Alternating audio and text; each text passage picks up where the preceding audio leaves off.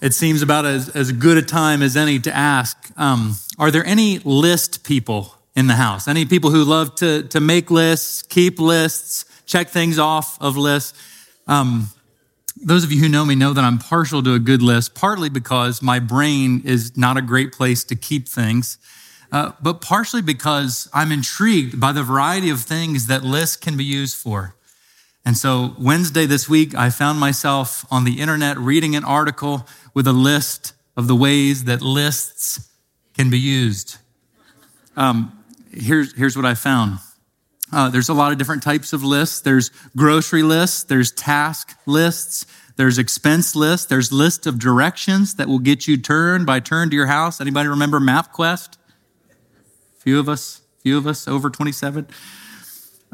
A business that I worked for a number of years ago had lots of heavy machinery, and they kept hundreds of different parts lists around the shop. Kids who are writing letters at this time of year are very concerned about a couple different types of lists. There are all kinds of strange lists, is the moral of the story. But I realized as I was thinking about it this week that by far the strangest type of list that we can come across is somebody else's list. I was, a few years ago in the middle of the pandemic, the first few weeks that we couldn't gather together in this space, several of us on staff were trained how to clean the pews, and you'd be surprised what you can find in pews. And so I found wedged deep into the cushion of one of the pews something that I later came to regard as a to-do list. And so I did what any of us would do, and I took it home, and I read it, and I kept it all these years. And here's what it said.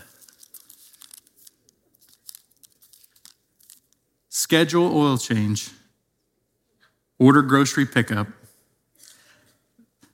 tell John's mother what he said to me last week. I don't know who this belongs to, but I do know who's glad it's lost. There's just something uncomfortable that makes you queasy, that's slightly wrong about coming across somebody else's list. Because, you're very sure that list means something to them, but unless you know the person, unless you know why they made the list, unless you know the context, you're just as sure that it means nothing to you. And so when you come across somebody else's list, most of us have come to the conclusion that the best thing to do is to disregard it and feel free to pay no attention. And isn't that how you feel about the list passages in the scripture? This church, probably okay to be honest. Usually when I run across a list of names in the Bible, I approach it like somebody else has dropped their list of names in my book. I'm sure that there's use for the list for some people. I'm sure that the person who wrote the list thought it was deep and meaningful, and I'm sure that there must be a reason it's here. But when I read the Bible looking for my heart to go pitter-patter, there has never been a time where I've thought to myself, I'm going to turn to Luke 3.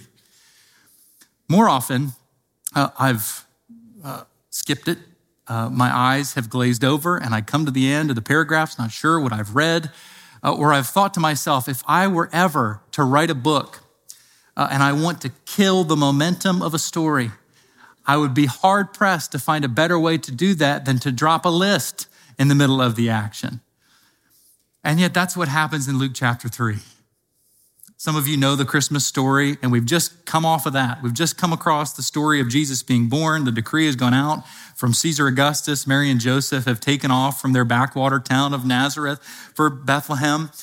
There wasn't any room at the inn. The time comes for the baby to be born. They laid him in a manger. An angel appeared to the shepherds and the shepherds came to visit the baby Jesus. Mary and Joseph took Jesus to the temple to be blessed. Jesus grows up in knowledge, the scripture says, in stature and in favor with God and with men. He's baptized. The heavens open. The Holy Spirit comes descending on him like a dove, and a voice from heaven says, "This is my son in whom I am well pleased." End scene. And then the next scene we pick up with is Jesus was supposed to be the son of Joseph, the son of Heli, the son of Mathat, the son of... At which point the story is dead because the lists have arrived. Unless the list is somehow central to the story. unless there's something that the authors are trying to draw our attention to by putting this list smack dab at the beginning of Jesus's earthly ministry, unless the genealogy itself is a story that helps us make sense of Jesus. Maybe, just maybe, if that's why the list is there, it's a list I could get interested in. And so I started to do some reading and became bored and called a friend of mine who's an Old Testament and New Testament scholar, one of my favorite friends who has brain power around the Old and New Testament. And he helped me see that the genealogies in Matthew and Luke are completely different. Some people say that this is because of their audience. Matthew's audience was primarily Jewish, some say, while Luke's was more global. Some say this is because of the different lineages, like one list is Mary's list and one list is Joseph's list. But most of all, it seems like the differences in the genealogy are there to help us capture with more texture what Jesus's earthly ministry is really about. Matthew's genealogy traces through royals and deliverers, people who show up sort of at just the right time when God's people are on the brink of destruction and changes the course of history.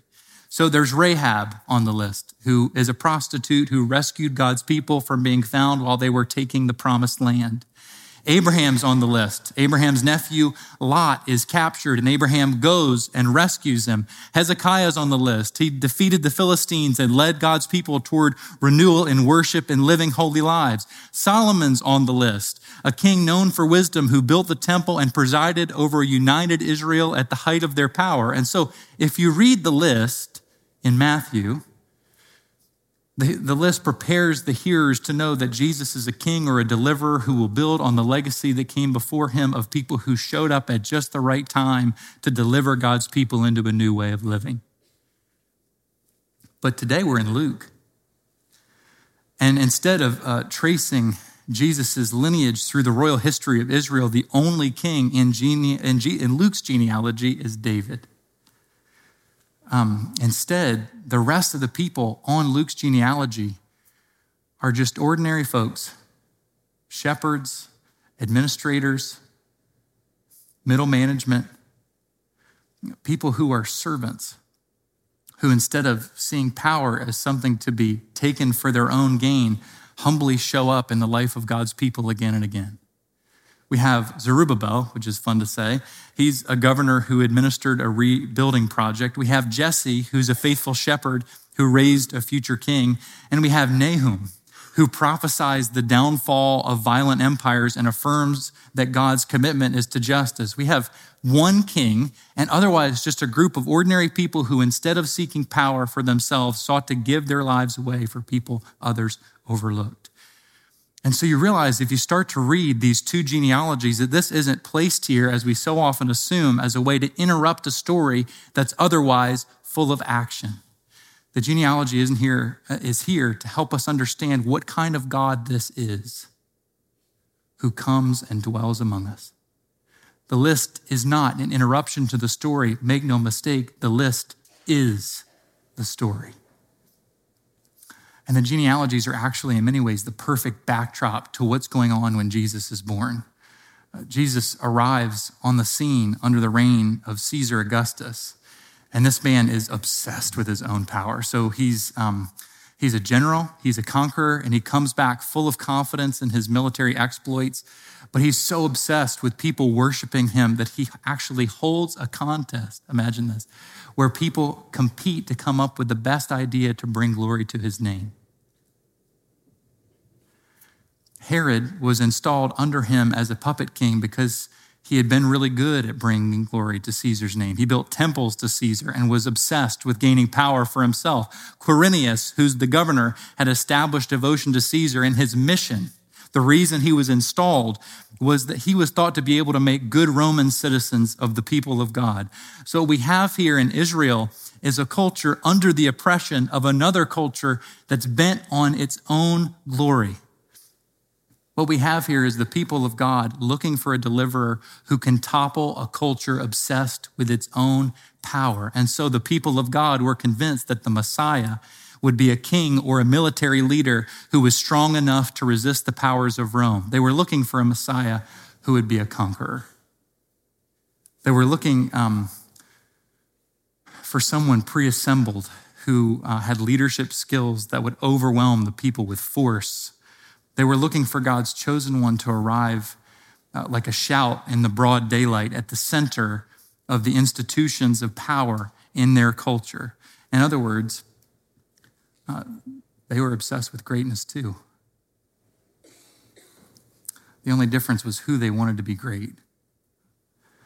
The Romans called Caesar their savior and wanted the Romans to be great. And the Jews were looking for the Messiah and wanted the Jews to be great. Both were looking for a powerful savior to make their people great, to do something obvious and culturally revolutionary that was at the center of power and couldn't be overlooked.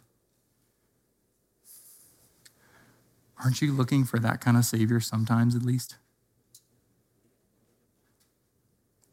If I can pause the sermon for a moment, I'll say that over the past several years, I've heard people throw around the word revival.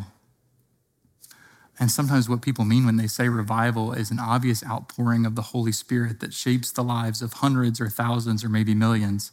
And other times when people say the word revival, they mean a second wind, sort of a shot in the arm for Christians that are going about their life without a ton of excitement for the things of God. Other times when people say the word revival, they mean that they want their life to feel spiritual.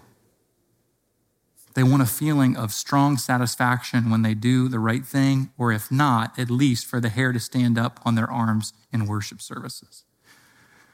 And hear me, God's capable of doing all those things.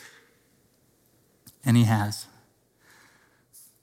But those of us who look only for a savior to arrive like a shout in the town square will be surprised when we read through scripture and find that God's best way of bringing life was an announcement to shepherds in the field.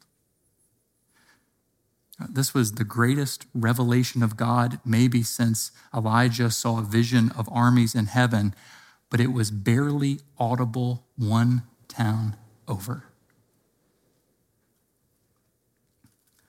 If you and I are only willing to receive new life in ways that are obvious to everyone, we'll end up reaching for a vision of the Christian life that has very little to do with the life of Jesus. Because Jesus' way of bringing life was sometimes obvious and powerful, but usually only to people who were lowly and out of the way. One of the most notable and frankly troubling things about the way that Jesus arrives is how deniable it is. Credible people didn't see it, which sounds to me like a failure of planning. Shepherds' testimonies at the time were inadmissible in court because the law said that shepherds were worse than thieves and liars. The religious, upstanding people tried to interact with shepherds as little as possible, but they still had to interact with them at least one time a year when the shepherds would provide, wait for it, an unblemished lamb for Passover, separated for all the others, which was to be wrapped in swaddling clothes. And in this ritual, after the priests and the shepherds confirmed that the sacrifice was unblemished, the priest would say, "Glory to God in the highest," and the lamb would be carried to the elders and blessed, just as Jesus was with Simeon and Anna in the temple. Do you see it? These are untrustworthy people. These are dirty people. And yet they're the first ones to comprehend the message because they were the only ones other than the priests who would know that in this child, God had indeed provided a lamb that could take away the sin of the people. I've read through this text over and over again every Christmas, missing the significance of the swaddling clothes and of the angel's message because I had no idea how intentional God was with offering the shepherds a sign that only they would recognize. To the rest of us, ordinary enough that we pass it over every Advent, but to them, exactly what they needed to locate this baby as the very Son of God.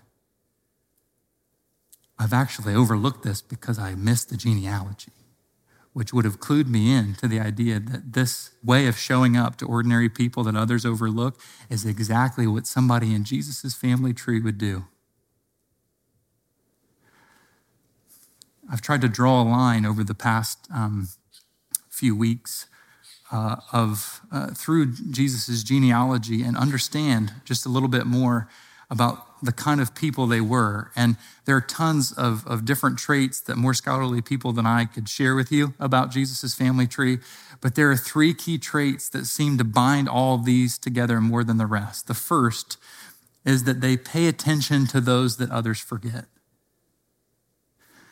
There's a couple in Jesus' genealogy named Ruth and Boaz. Ruth shows up near Boaz's farm as a poor widow, and she's what the Old Testament calls a gleaner who picks up the leftover grain after the harvesters have moved through. And so Boaz sees her working in the field and goes and speaks to this widow and assures her that she'll be provided for in his fields. And then behind her back, he goes and tells his harvesters, be a little bit worse at your job. Leave a little bit more in the field so that Ruth will have more to gather for her family. Boaz didn't have to do this. He was well within his rights to send her away as not his problem, but instead he saw that his life and his budget were tools for loving his neighbors, and in the process became part of a family line through which all generations have been blessed. God still has a way of being with those who know that God turns his face most especially toward those that others turn away from. God still today has a way of being with those who know that God turns his face most especially toward those that others turn their face away from. The second characteristic that unites the family of God is that they're a group of people who do what's right even when it doesn't feel spiritual. There's a guy in Jesus' family tree named Zerubbabel, still fun to say, who while he was in exile was moved by the fact that the temple was in ruins and was granted permission to go and rebuild it because somebody needed to. But as he was building, he faced all kinds of construction problems. And then the people got discouraged because they were building a new temple on the site of the old temple. And the old temple looked a lot better than the new temple. And so the people are grumbling, wondering, what in the world can God do with this new temple that seems like not enough? And so God speaks to the people through the prophets and says, don't despise the day of small things. The glory of this house will be greater than the glory of the former house, not because of the building materials, not because of the architecture, but because I will fill this place that seems like not enough with my presence until it's more than enough. Church, God still has a way of redeeming the world through people who, in the face of discouragement and adversity, when their life feels like not enough, continue to press on to do the next loving thing. The third characteristic of Jesus' family tree is that they build their lives around serving. You can see this alive in Joseph. Many of us are familiar with the story of Joseph enough to know that when Mary came to him and said, I'm going to have a baby that's conceived by the Holy Spirit, he's confronted with a pretty important set of choices. The first is whether or not he's going to believe her. And the second is, either way, is he going to stay married to her? He could have done what most people would do and what many of us would probably do and gotten on the phone and called people around and said, what do you think I should do about Mary? I'm not sure what I should do about Mary. He could have gone to the coffee shop and had coffee with people and said, Mary's come and told me this and I'm not quite sure what to do, and ask other people's opinion. He didn't do that. Maybe Joseph had a relative, very sincere and religious, who said, just do what the Bible says. Can't go wrong if you do what the Bible says. Most of us who have been in church for any length of time have had that kind of relative, a relative who tries to point us to the scripture as something to look at, to get clear, simple guidance for life. So let me tell you what the Bible says Joseph should have done from Deuteronomy 22. She's to be taken out and stoned to death in front of the people. That's what the Bible says. So what's Joseph to do? Joseph knows his Bible. Joseph loves his Bible. And at the same time, he turns to Mary and says, I will not abandon you. I will not humiliate you. I will not shame you. I will protect you. I will serve you. I will commit to you with all that I have to see the promise come from just a promise to fruition. What scripture do you have for that, Joseph? Where's that written? It's written in the heart of God. Joseph knew that the Bible isn't just something to be looked at for clear instruction for life. The Bible is always something to be looked through to see the face of God. One of my favorite preaching mentors likes to say that Joseph is the first person in the New Testament who knows how to read the Bible correctly. We need more of them. God still has a way of loving the world, church, through people who read the scripture and read their lives as chances to more fully embrace the character of God, which is always to serve. These are the kind of people that are on Jesus' family tree, portraits, if you will, snapshots of what we're supposed to be looking like when God's work is on the scene. Matthew's genealogy depicts Jesus as king. Luke's depicts Jesus as the Son of God who cares for those who are struggling, even in the face of persecution, and does the most loving thing. But the beauty of Jesus' life is that both genealogies are right. Luke's right. Jesus is the latest in a long line of servants and activists and prophets, aligning his life toward the good of the people that others often overlook. And Matthew's right. Jesus is a deliverer and a king, just not the type of king that most of us are calibrated to look for.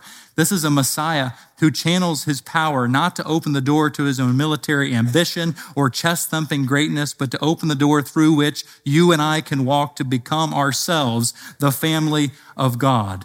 These lists are included in the Bible not as a boring interlude to an interesting story, but to help us understand what kind of work God's about and help us know how we, filled by the Spirit, can live a life worthy of the family name of Jesus Christ. In other words, when we read the lists in Scripture, these are not somebody else's list.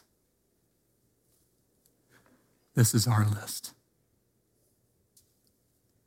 Not just a list of the spectacular or overwhelming branches of God's family tree, but the slow-growing roots and branches that we tend to miss because God's work isn't best done by people who feel spiritual all the time.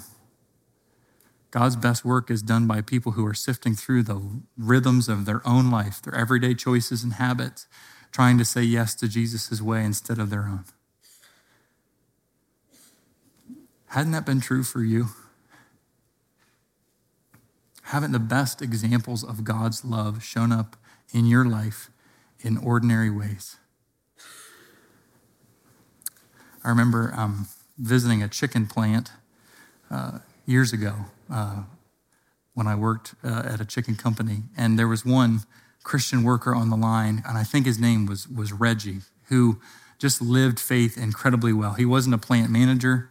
He didn't have any formal authority, but when something went down at the plant, people looked to Reggie for guidance. And during my time at the company, there was a manager who was systemically discriminating against a certain ethnic group of which Reggie was not a part, but Reggie saw it as his problem to address it.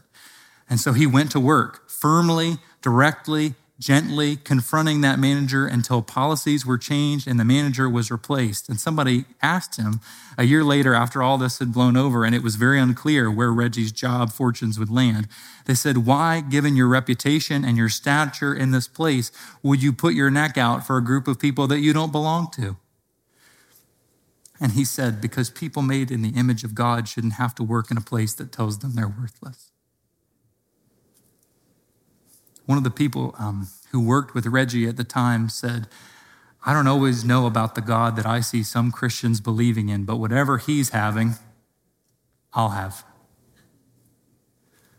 I talked to somebody last year who said, my parents were going through a messy divorce and there was abuse in my home. And just around the time it was at its very worst, my neighbor walked across the street and invited me to church. And I said yes, just to get out of the house and because I thought that maybe there would be cute girls there.